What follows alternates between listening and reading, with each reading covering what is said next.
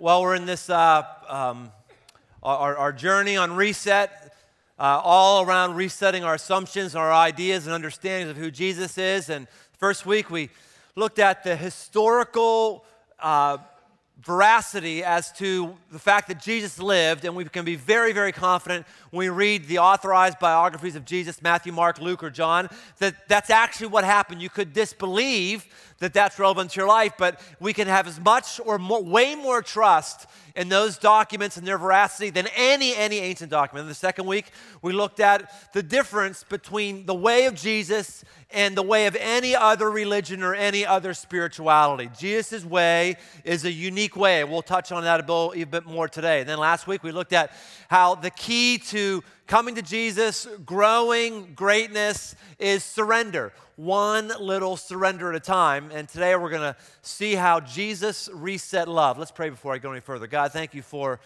songs like the one that Robbie wrote and the ability to look at things that we're not going to be able to look at on talk radio or in the newspaper.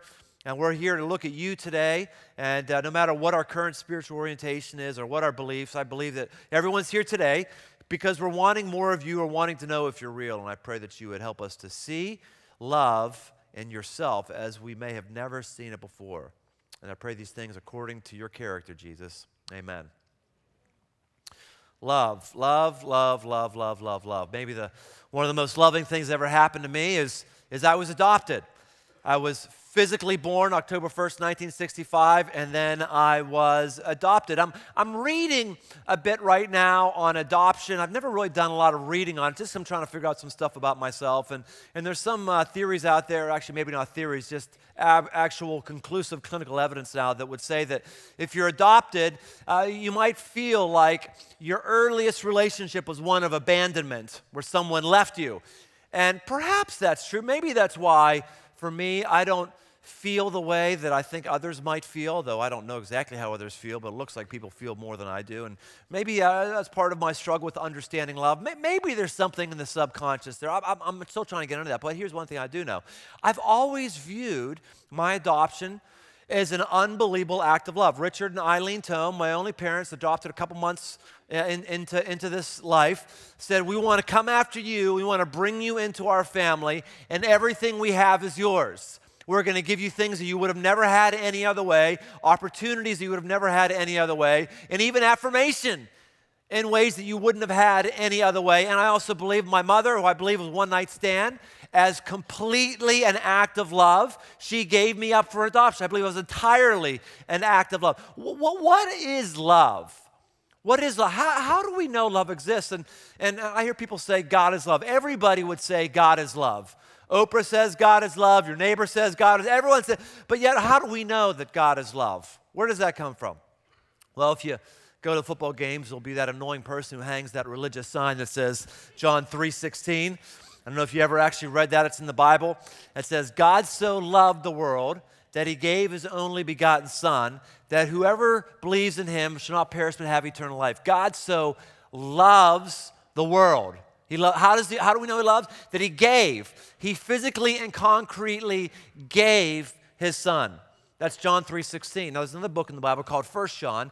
In 1 John 3:16, look what it says in 1 John 3:16. It says, For this is how we know what love is. Jesus Christ laid down his life for us. This is how we know what love is. Not because someone says it, not because somebody cries, not because there's those tingles that go up and down their spine. This is how we know that God loves us, because Jesus was given for us. And what does that mean, that Jesus was given for us? Well, what it means is all of us in here have a need for justice. If you got this when you came in today, it says do not open. I hope you did not open it because the bird flu virus is inside of this. And if you did open it, then you will die in a matter of days. We've time-lapsed it. So if you actually did it earlier, no, don't open this yet. But, well, what is it about some of us? We might have actually opened this. We might have disobeyed these instructions. Very simply, do not open, but yet we do that. What is it about when I see do not walk in the grass, I just have to put a foot on it? Why is that? What is it when I see wet paint, do not touch, that I just don't believe it's wet and I have to touch it anyway? What is it about that thing that's rebellious inside of me that wants to do things I'm told not to do? Where does that come from? The Bible teaches that this comes from this condition of sin that I've inherited that goes way, way, way, way, way back to family of origin called Adam and Eve. And all of us inherit this condition called sin where we don't love, we don't look out for other people, we look out for ourselves.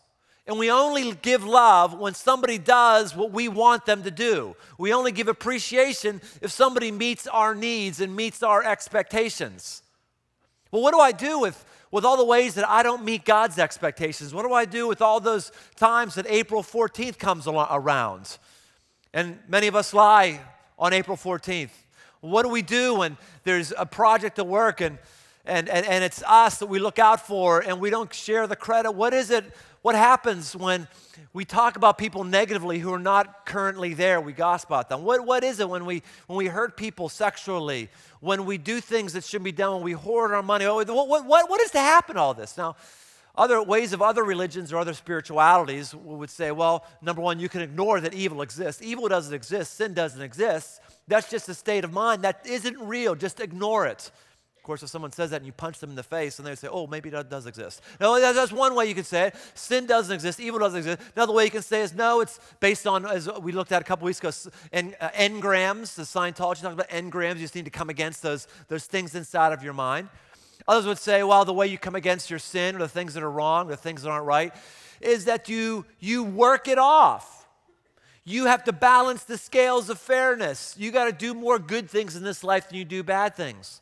And then if you die and you haven't done more good things, and you get another shot at it, you get reincarnated, and you come back again, and you get the opportunity to kind of work that off. See, all of these different systems are ways for us to deal with the justice problem. We as human beings want justice. If you notice in the newspaper, there seems to be two things that dominate the headlines: the economy and justice issues.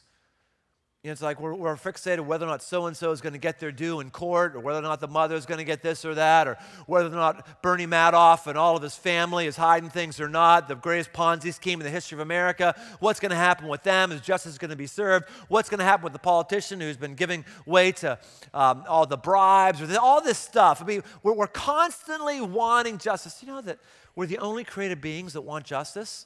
I mean, elephants don't have elephant courts. In fact, kangaroos don't even have kangaroo courts.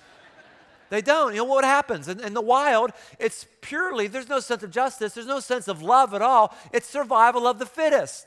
You killed the young of somebody else. If you can get ahead, you get ahead. And the other elephants don't come around you and trample you, and make you kind of, work off your thing. If you're strong, you get whatever you want. There's no sense of justice. None at all, except for us. We create court systems.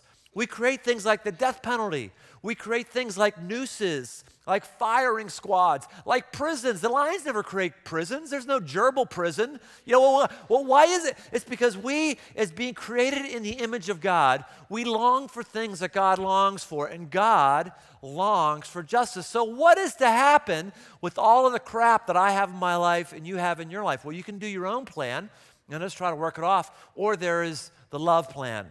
The love plan, the plan of Jesus of Jesus living a perfect life as only God could and taking on all of our stuff. See, Jesus comes and he is fully God and fully man at the same time.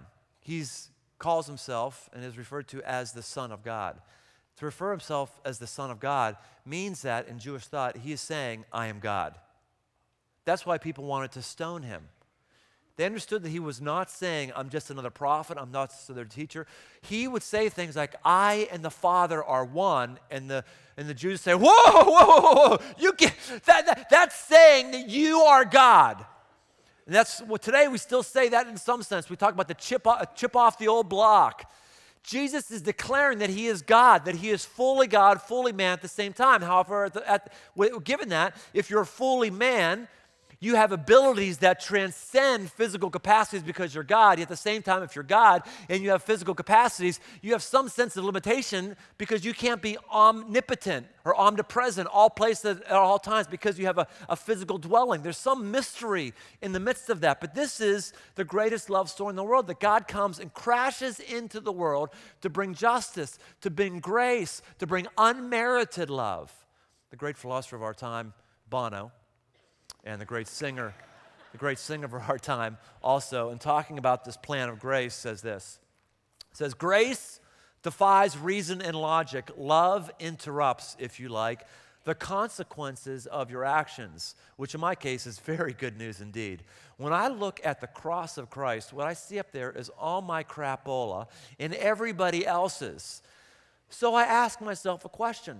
A lot of people have asked, who is this man? And was he who he said he was, or was he just a religious nut?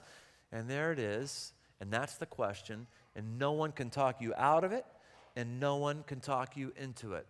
I'm going to do my best today to communicate what this means, how Jesus reset love, but ultimately I'm not going to be able to talk you out of it or into it. It's going to be something that is birthed in you and something you want or don't want. Some of us have maybe felt like God is very far and distant, and maybe he is. Maybe God is maybe you're not in the family of God. See, all of us as human beings, all of us are created in the image of God, so we all have infinite value, infinite worth beyond anything else that's created. God cherishes us very much. But there's a difference between being loved, valued, cherished, being in the image of God, and actually being a child of God. In the book of John, chapter 1, it says this. It says, and I'm jumping all around the video, people are having a hard time following me today. I look over on this screen, it'll be right there, John chapter 1. There it is, see, I told you. It's 1 John. John chapter 1, it says that to whomever believes and receives, God gives them the right to be called children of God. Whoever believed in his name, he gave the right to become children of God, children born not of natural descent or of human decision or a husband's will, but born of God. And the good news here is if God's been far, if you feel like God's been far away, maybe there's a whole new step, a whole new realm of existence of being in God's family that you've yet to receive, and it's pretty simple to receive. Sometimes people will criticize us as a church or me or whoever because we don't have crosses that are all over the place. And the reason is crosses are forms of execution.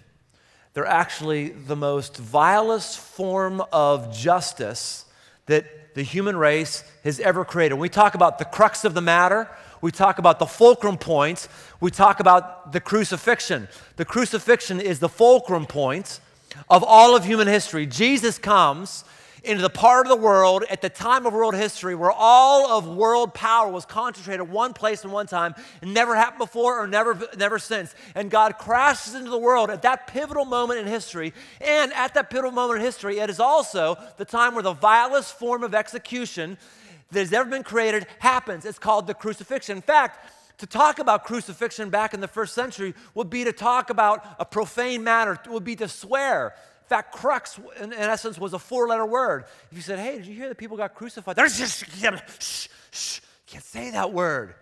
You can't say that word. It's so vile and so disgusting. You can't just toss around the concept of crucifixion. And yet, Jesus was crucified.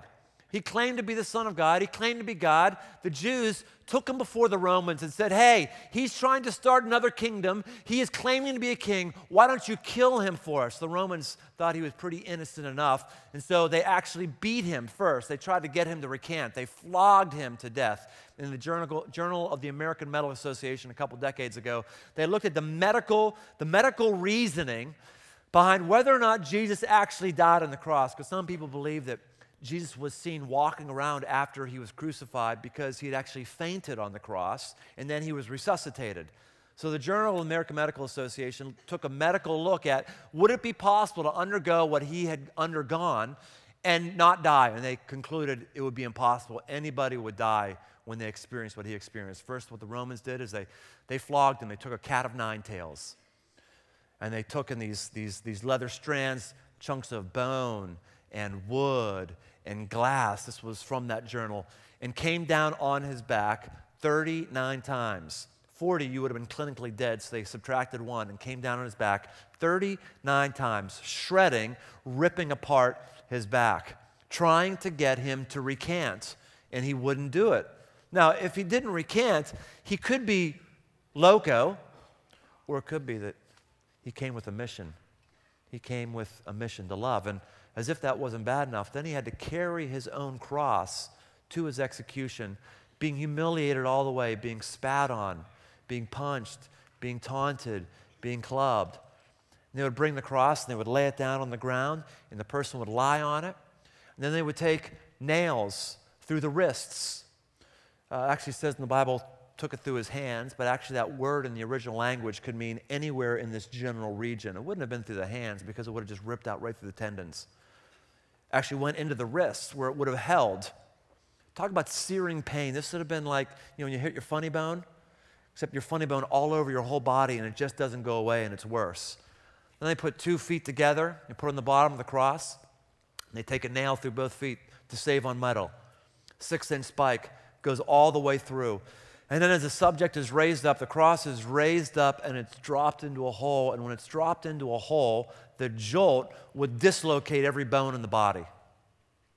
And then as the person was on the cross, people would be hurling insults at them, abusing them, laughing at them.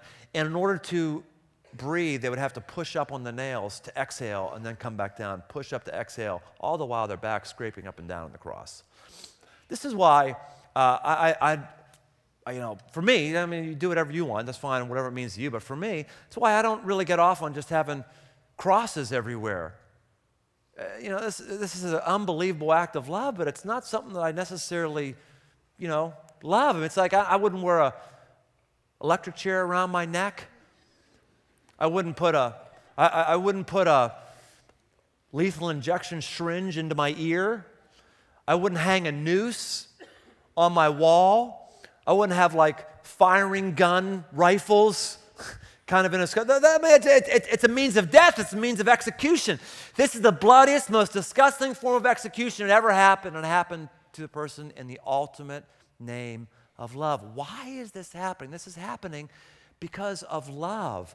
This is happening because of justice, the great transfer of all of my wrongs, all of my shortcomings, all of my problems, all of your problems, all of your sins, no matter what they are transferred, are shifted from us onto his back, while his love is shifted from him onto us. And if he has sins, which any great teacher would, any great prophet would, but if he has sins, he's dying for himself.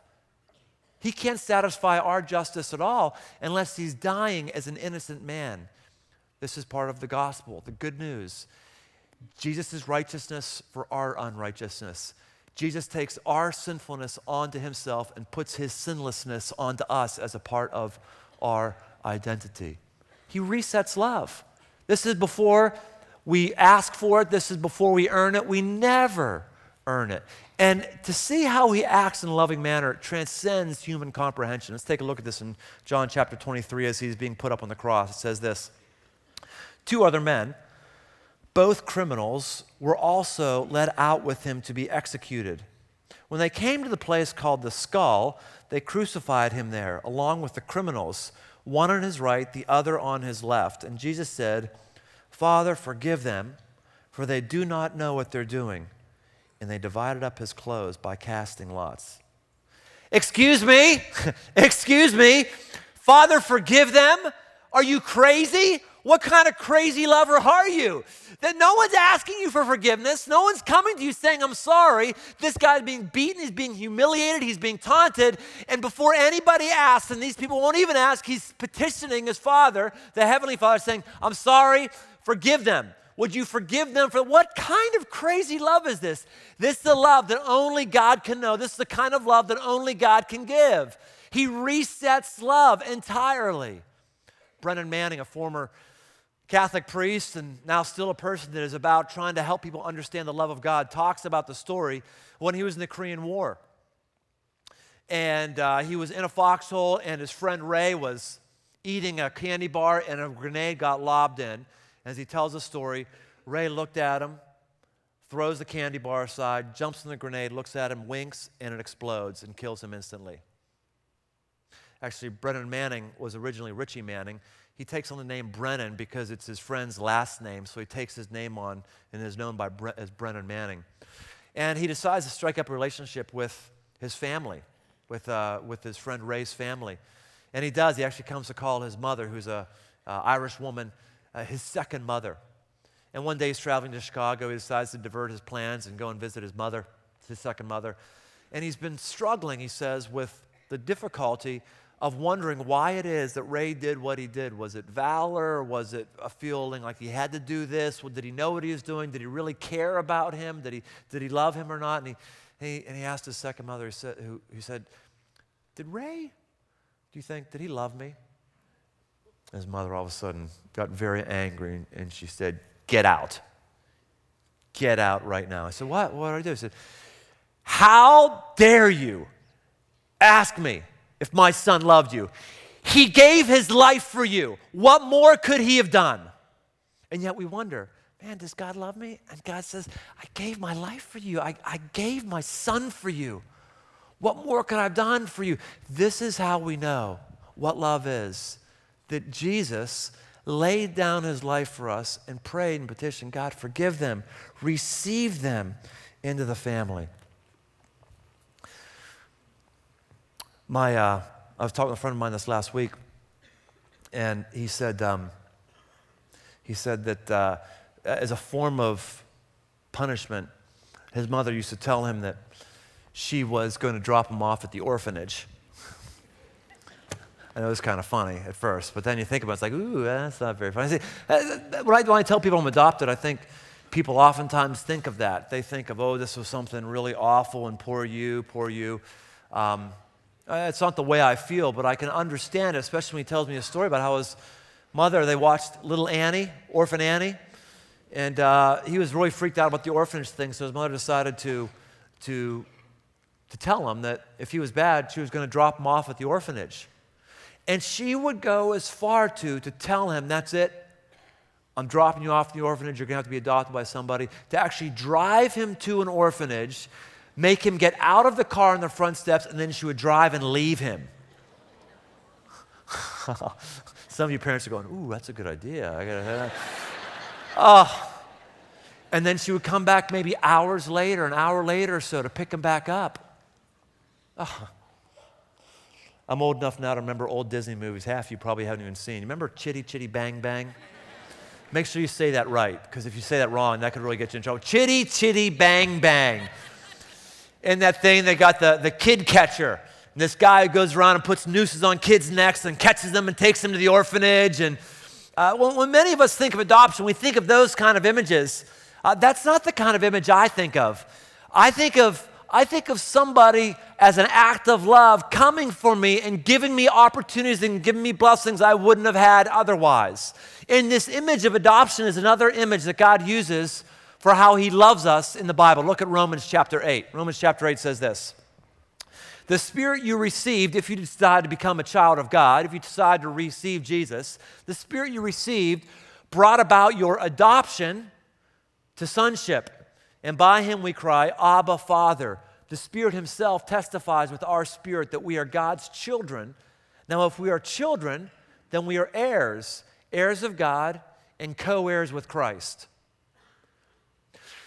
Adoption in the first century was something that would happen when somebody who was very rich and had a lot of money would actually go and get somebody who is of high character, who is an adult, to adopt them into their family and make them an heir.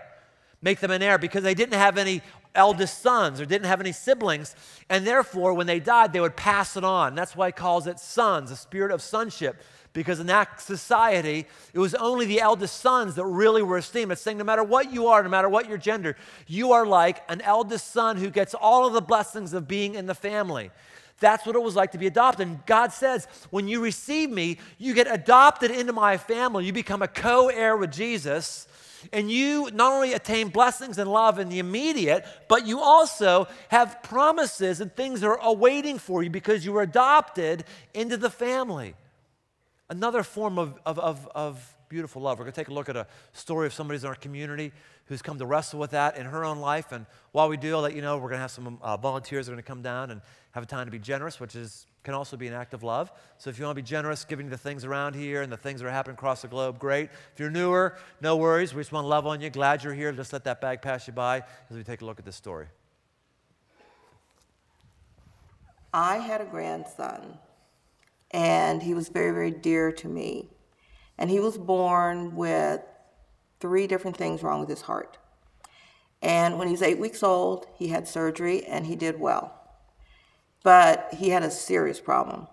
And when he was 14 months old, he had to have surgery, a big surgery. And he did not do well from that surgery. He died 1 month after the surgery. So I was so angry. I could not believe that God would take him. I mean, he's a baby. I could not believe it. And I was just incredibly, incredibly angry. So I drifted even further away. And the sad part about this is that I had children then, and I really was not allowing them to see that Jesus needs to be, the number one person in your life, because I was not living that way. I didn't believe it. I wasn't living it. But 3 years have gone by, my grandson's dead, and I still have not come to grips with that.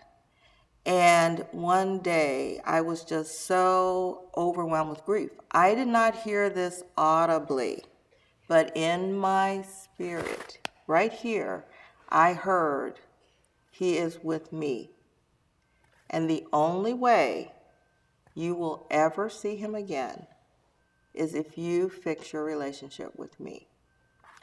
From that moment on, I started searching for Jesus myself. And I said, I don't know you're there. I don't know anything, because I was raised this way, but I don't really know this for myself. I have lots of questions. I have lots of doubts, and you're going to have to show me. And I started seeking him for myself. I slowly came to understand what he did for me. And not only did I understand that, but I now know that he would have done that if I was the only one. He still would have done that for me. And anytime things are going badly and I'm thinking, woe is me, I think about the cross. I think about that, and it puts everything into perspective. Today, I have a relationship with Jesus. He is the most important person in my life. And I try every day. I don't make it, but I try to honor him. I try to have my life honor him, because he is the most important person in my life.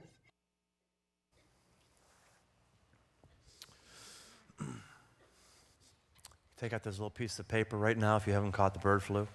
Try and take that out right now. You can open those up if you want. What you have right here is an adoption certificate. There's actually 2 of them. This will be a helpful time to mark the moment for some of us. This, for some of us, will be something for us to store away and consider doing some other day. But what we're going to do in a little bit is you're going to be able to turn in an adoption certificate, put your name down, today's date, put a thumbprint on there, and also keep a copy for yourself. Adoption is an unbelievable act of love. I'm meeting more and more people that are adopting. And God adopts. God wants to adopt us into his family. He loves us and values us no matter what decision we make, but there's a whole new level of receiving, a whole new level of connecting when we get adopted into his family. And I'm meeting more and more people that are doing this, actually going great distances at great expense to adopt someone into their family. I'm meeting people who are doing this for children all over the world and children in Cincinnati. One story that I know is a friend of mine actually went to the Ukraine to adopt. They actually had this girl they had this girl that was in their midst here in the States, but she had to go back. And as she went back, she was not agreeing to adoption, but they felt that they could still be able to adopt her, even though she was in this orphanage and was unsure about it. So what they did is they went to the Ukraine, they had to strap $30,000 in unmarked $20 bills all over their body in order to pay for bribes and fees and all kinds of stuff to go, not even sure that this girl would actually say yes. This is what God does for us. He goes through great distances at great expense to adopt you and I. The distance from heaven to earth, the expense of his son. How do you know what something's worth? It's whatever someone's willing to pay for it. That's how you know. How do you know what your house is worth? It's very simple. What would somebody pay for your house? That's all. It doesn't matter what's on the auditor website. It matters what would somebody pay for your house. That says what your house is worth. What are you worth? It's whatever God would pay for you. And what he pays for you and I is Jesus. That's your worth. The price that he's paid, that he's gone an untold distance for, an unbelievable outlay of cash, is his son. Perfect love. And as they brought this girl into the courtroom because she decided that she was going to be adopted, but they had to formalize it for justice to be served in the midst of the courtroom with a panel. They asked her these questions in Ukrainian. They asked her, do you understand that you're leaving your country, family, and friends forever? And when you get adopted into Jesus' family, it's not that you're leaving or dissing anybody else, but you're doing is pledging primary allegiance to him. Not trying to keep dual citizenship. They also asked her, are you okay with that? They asked her, why do you want to be adopted by this family? What might you answer to these questions? Or God to ask you these. They asked her, how well do you communicate? Do you understand what they're saying? You don't have to understand everything about the Bible, everything about Jesus to be adopted and want to receive that. You don't at all. In fact, this has nothing to do with whether or not you're going to make a commitment to a church or whether or not you're going to vote a certain way or do this. It has nothing. Those things are things that you can figure out later on. This is merely an entrance in the family. How well do you understand this baseline of love and receiving of it? Did anyone coerce you into wanting you to be adopted? We're going to do an exercise in a moment. If you want to do it, great. We don't want anyone to ever feel coerced or obligated to do things like this around here. And finally, do you want to be adopted by this family? If you're going to want to be adopted, if you've never been adopted, or if you have been adopted but you want to just re-cement yourself, yes, God, you're my primary allegiance, and I want to be adopted, what you're going to be able to do is just borrow a pen from somebody yourself, put your name there, put the date on it, and then we're going to have you do something else with that thumbprint. But I'll just ask you these questions right now. In the quietness of your own heart, or you can mumble, answer them yourself. Because I think these are very similar to the kind of questions God would ask you and me right now. Do you understand you're leaving your country, family, and friends forever, that the primary relationship will be that of Jesus? Are you okay with that? Why do you want to be adopted into his family?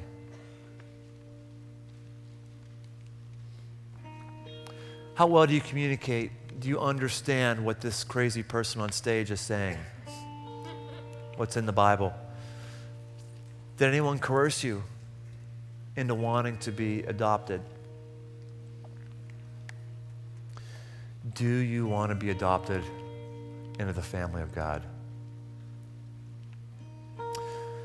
God, I'm praying that you continue to reveal yourself right now as we consider these questions, as we consider your love, your unsurpassable love, in which you communicate unsurpassable worth to us, as we consider the amazing, amazing sacrifice that Jesus underwent. We're just asking you to continue to reveal yourself. You have revealed yourself physically 2009 years ago or so. You have revealed love, but we're asking even for more of you prompting, more of you helping us to understand who you are and who we are in response. Would you reveal yourself?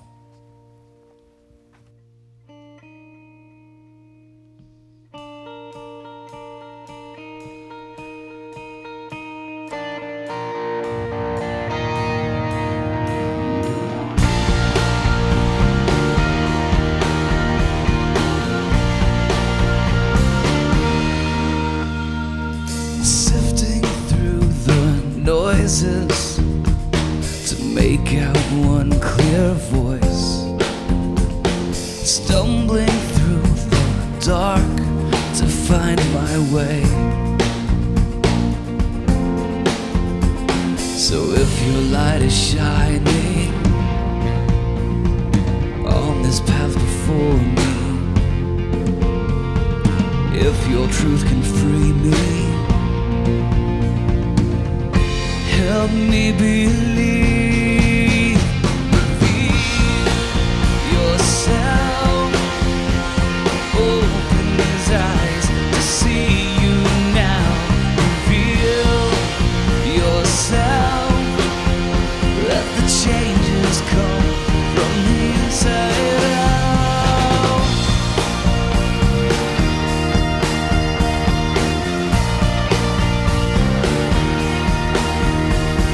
Searching through the crowd of those who won my heart, longing for the one who knows my name. So if your light is shining on this path before me, if your truth can heal me, help me believe. Reveal yourself. Open his eyes to see you now.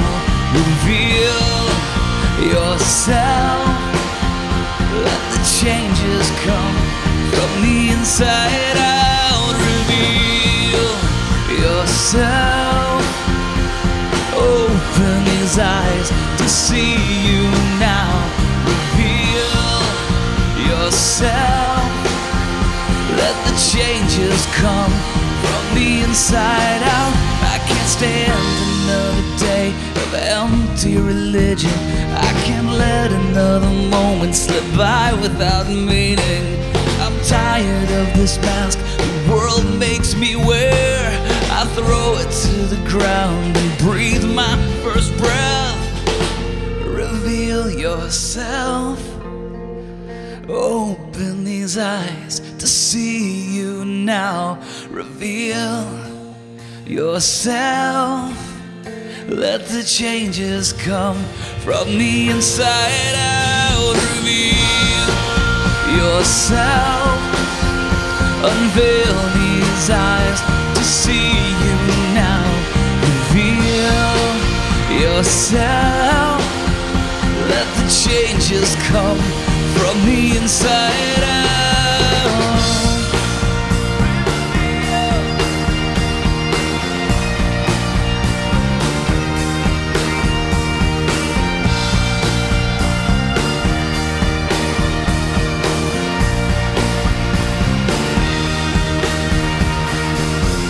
Reveal yourself. Open these eyes to see you now. Reveal yourself. Let the changes come from the inside out.